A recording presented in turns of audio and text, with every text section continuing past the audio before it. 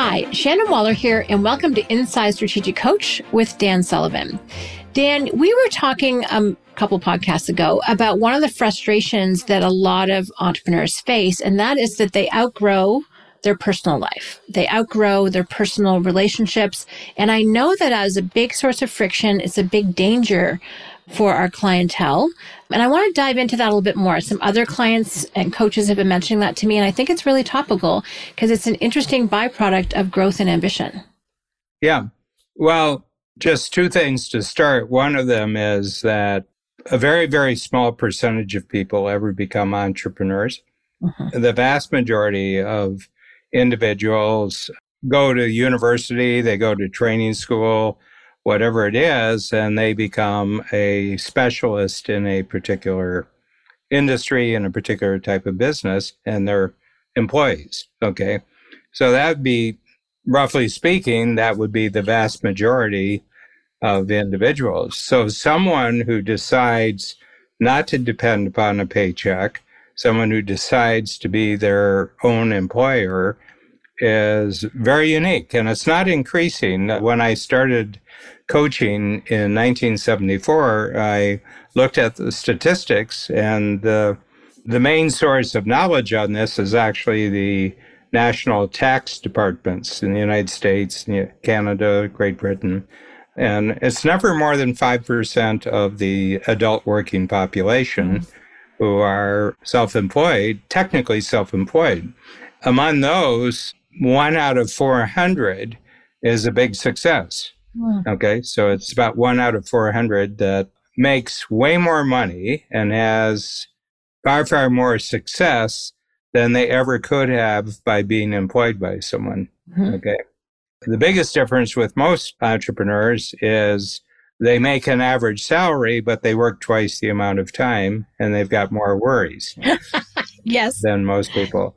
So anyway, that's just the backdrop to this. So entrepreneurs are very, very unusual creatures. And successful entrepreneurs, even more. Are very rare, unique creatures.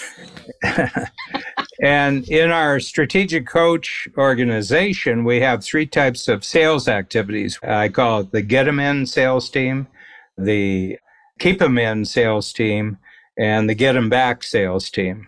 Okay. So there's 3 big things, and that is that we want new registrations all the time. And the other thing is we want great renewals, that people do 1 year, 2 years. And I have 40 right now who are more than 30 years in coach. They're beyond 30 years when they started. Some of them may have come in and gone out.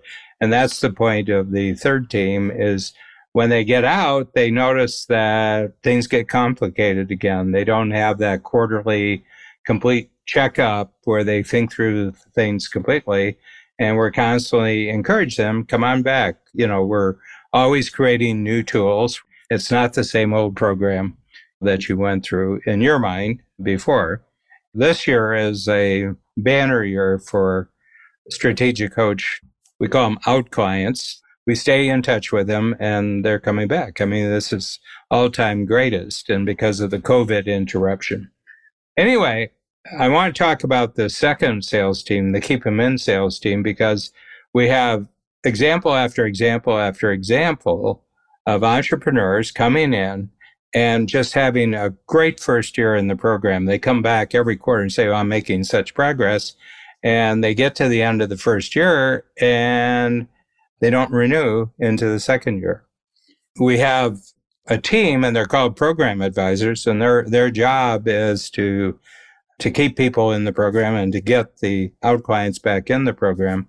And they talk about this. I just don't understand it. I just don't understand why they're having such a great year and they stop doing it. And I said, well, it has nothing to do with their business.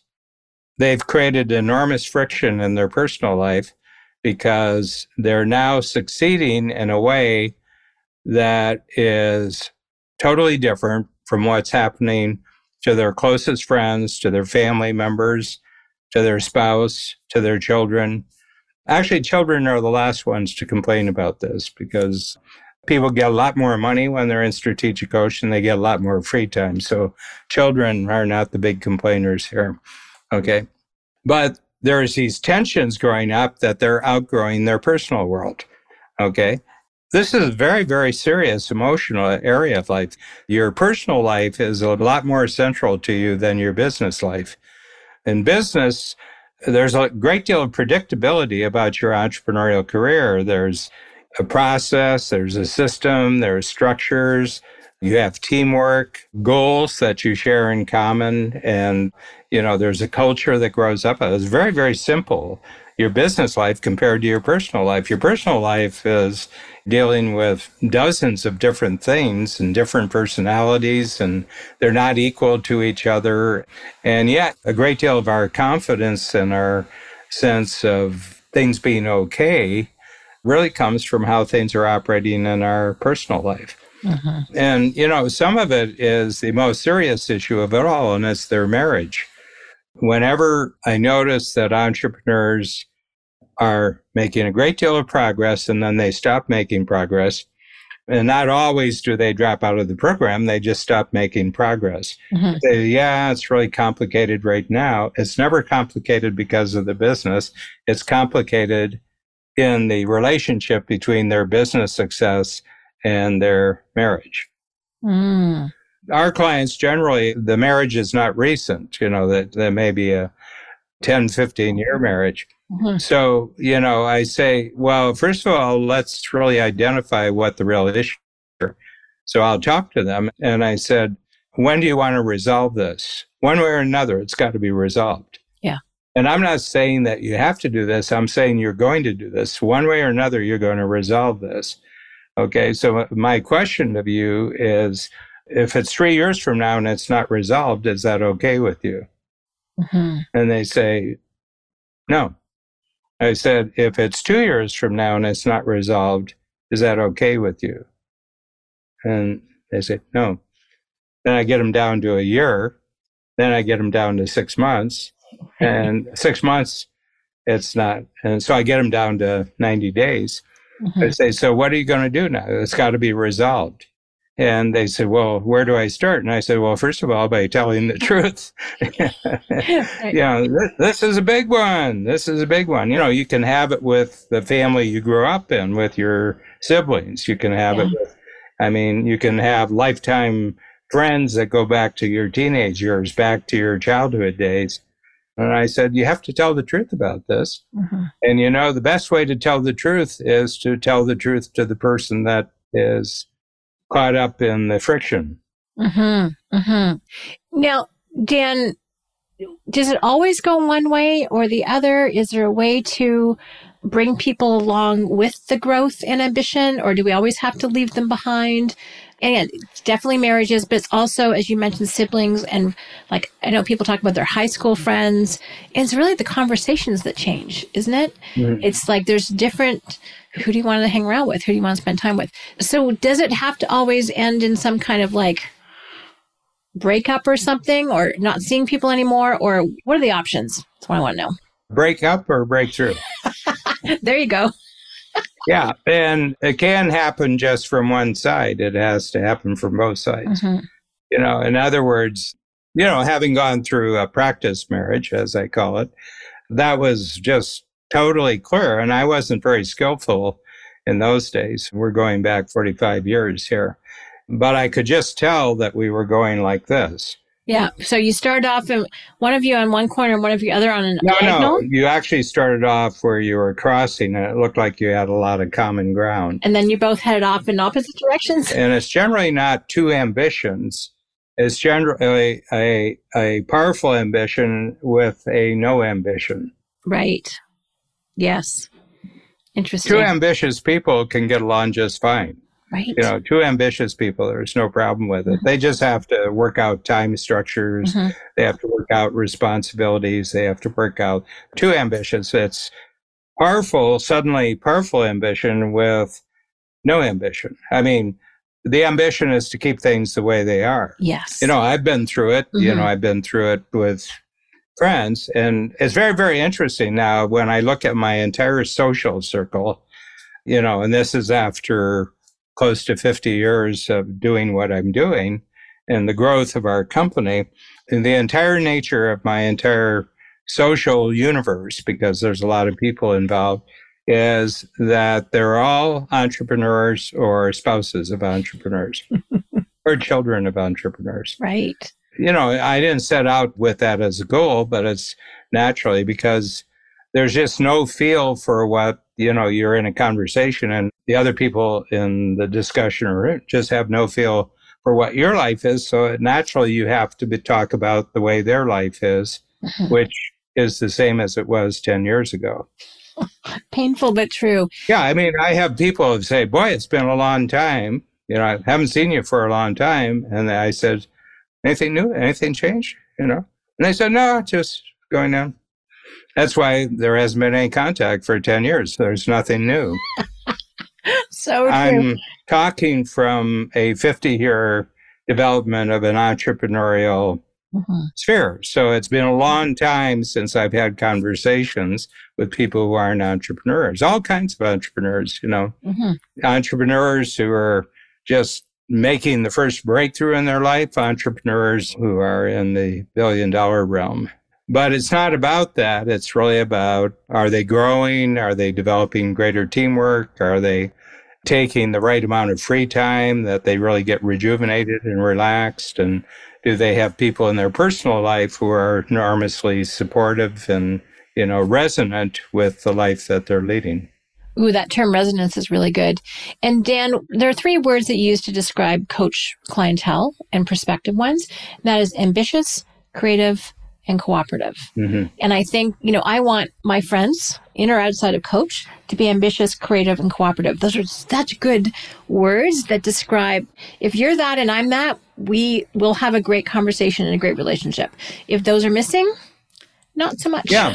That's not really fun. And what we know, because we have team programs for team members inside the company to get a handle on entrepreneurial mindsets, how you work together in an entrepreneurial setting. We have them for the children in coach, and we have them for couples. We have for couples. So we've added a lot of different dimensions so that people can introduce the people in their personal life and, their teams inside of their company to the concepts of strategic coach. Dan, I want to talk about within a family, because you have asked the question in workshops, how many of you are the most successful in your family? And pretty much every hand goes up. Every hand goes up. And the only exception to that, where they're in an entrepreneurial family where everybody's an entrepreneur.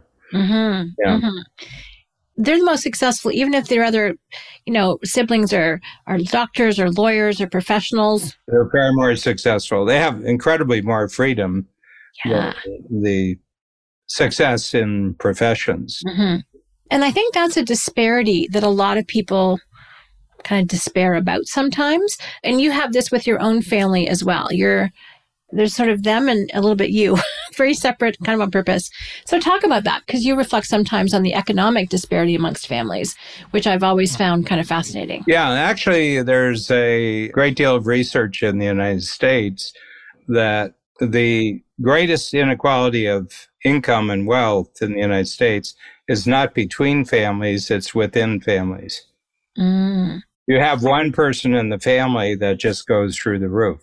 You kind of wonder why it is, because they've more or less grown up with the same parents. They've grown up in the same culture, and everything else. But one of them just goes through the roof, and there's no explaining it. Well, just an example of that, Dan, and it's not the only example. One of my dear friends and clients, incredibly successful, lots of zeros, all the things, and has a brother who's homeless. Or experiencing homelessness, which is a better term. And just imagine the disparity between that. It causes, obviously some hardship and consternation, because trying to help him is so difficult. But we see it a lot. We see, not only just you're doing better than your siblings, but sometimes it's just a very dramatic spread. And I think that's a real challenge for a lot of entrepreneurs. The truth is that it kind of bothers them like a low-grade headache, okay? And they take a lot of Advil for it. And the fact is, for most of them, who are really successful and they've developed an attitude towards it. Okay. And it's a dismissive attitude. Okay. But they really haven't dealt with the situation, and I'm been pretty straightforward, with my family members who wanted to talk about it. I said, look, you don't know how I got here and you don't know what I went through at the beginning. I've gone through 2 bankruptcies and a divorce, before I had anything that someone else would look at as success. But I knew I could never work within other people's system. I just had no ability to work within other people's system. And I mean, it was interesting when my mother died. That was 1997 she died. So 25 years ago, my sister, who's the oldest in the family, she's the executor for the estate because she lived nearby. And she really took care of my parents, right up until the end. And she came across all my report cards from grades 1 through 12. I went to the same school, for 12 grades. And you got 2 report cards a year. You got a semester, right. First semester, second semester. And I looked at them and, the grades were, for schoolwork, they were good. I'm pretty smart. But this was Catholic school. So in Catholic, there's a whole other side. One of them is your chances in life, which is your actual grades. The other one is your chances in the next life, which was on the conduct side. It was called conduct. And it wasn't every semester, but it was probably every year. There was something along the lines, has no respect for authority. And it's really interesting because I never misbehaved. Right. I never answered back. I never rebelled or anything else, but they were picking up a something. And I said, actually, I think they were really insightful, that I was taking in everything they were teaching as information, but I would decide whether it was any use or not. Right. And I think that's indication of a certain entrepreneurial spirit. I'm in the system. I have to be in the system, but I'll determine what's useful about this and what's not useful. And, that's my general approach to life. And you can't do that in your adult life unless you're an entrepreneur and be successful. Right. Ironically, I had some similar comments on my report card. Well, I talked to almost every entrepreneur, and they had at best an indifferent relationship with their formal schooling. I won't say it was all bad, but in 33 years of doing workshops with entrepreneurs, except for one thing, I've never heard any of our entrepreneurs ever talk about where they went to college, where they went to university, just nothing, zero. There's just no mention whatsoever about that. Where in the corporate world, that would be at the top of the list of medals that you wear on your chest of where you went to university. The one exception is the entrepreneurs we have that went to in the United States, and I'm talking just about the United States, they went to West Point or they went to Annapolis or the Air Force Academy. Okay. And all of them talk about their experiences because after they have to put in 5 years in the military, education's free, but then they get 5 years out of you. And they talk mainly about, the structures they learned and the strategies they learned. So I get a feeling that those 3, and I met someone recently from the Coast Guard Academy, which is becoming more and more important. It's one of the military. Marines, if they become officers or that, they go to the Naval Academy because it originally was part of the Navy. But anyway, they just have this indifferent attitude. So this starts early. I mean, for me, I think it was there in first grade. And I always had a different point of view. And I wanted to be independent. And once you get to be an adult, the only way you can be independent is by being an entrepreneur. But you have to realize that others that you knew, others that you were close to, aren't doing that. And there's going to be a lack of resonance. You'll comprehend their world, but they won't comprehend your world. And I think that's a really useful point, Dan, is recognizing that if you're in the 5% or actually the 4% of that group, who's the 1% of the exactly. Yeah. But just knowing that means you can align expectations. You can choose with whom you're going to have entrepreneurially related conversations, which I think is one reason why our workshops are so incredibly powerful, is that you're like, oh my gosh, one of our clients referred as like, I'm not alone on the island of misfit toys. Yeah. Here's everybody else too. And then we don't have to have those expectations from the people that we might be living with, in a family with. We can kind of accept them for who they are. Hopefully they can accept us for who we are. And it doesn't have to be an acrimonious situation is what I'm hearing. Certainly if you are closely tied to someone who has no ambition and you're very ambitious, there's going to be some friction there. But I think just actually knowing these percentages and knowing where you sit versus where most people sit means that you're like, oh, trying to expect everyone to be like me, it's probably not realistic. So I think there's actually some peace in there. Oh, one other thing I wanted to ask you about is a lot of people, especially amongst families, have a lot of guilt about their success. They feel like everyone else should be able to do this as well. Why aren't they? So can you talk to entrepreneurial guilt a little bit? Well, actually, it isn't so much guilt as they don't want to be envied. Oh, yes. They don't want to be envied, because envy is not that the other people want what you have. They want you not to have what you have. Okay. Yes. They have no aspirations or ambitions to have what you want, but they don't want you having it either. And that's why the progress stops, is that the pressure from envy and resentment, there's kind of like an envy and resentment. And you're a cause for them to feel insufficient. I'm not saying that there aren't confident, ambitious people in that other world, but the way you do it as an entrepreneur is just totally different from the organizational world, the corporate world. Mm-hmm. You know, I could pick it up. I mean, the borderline people are like consultants.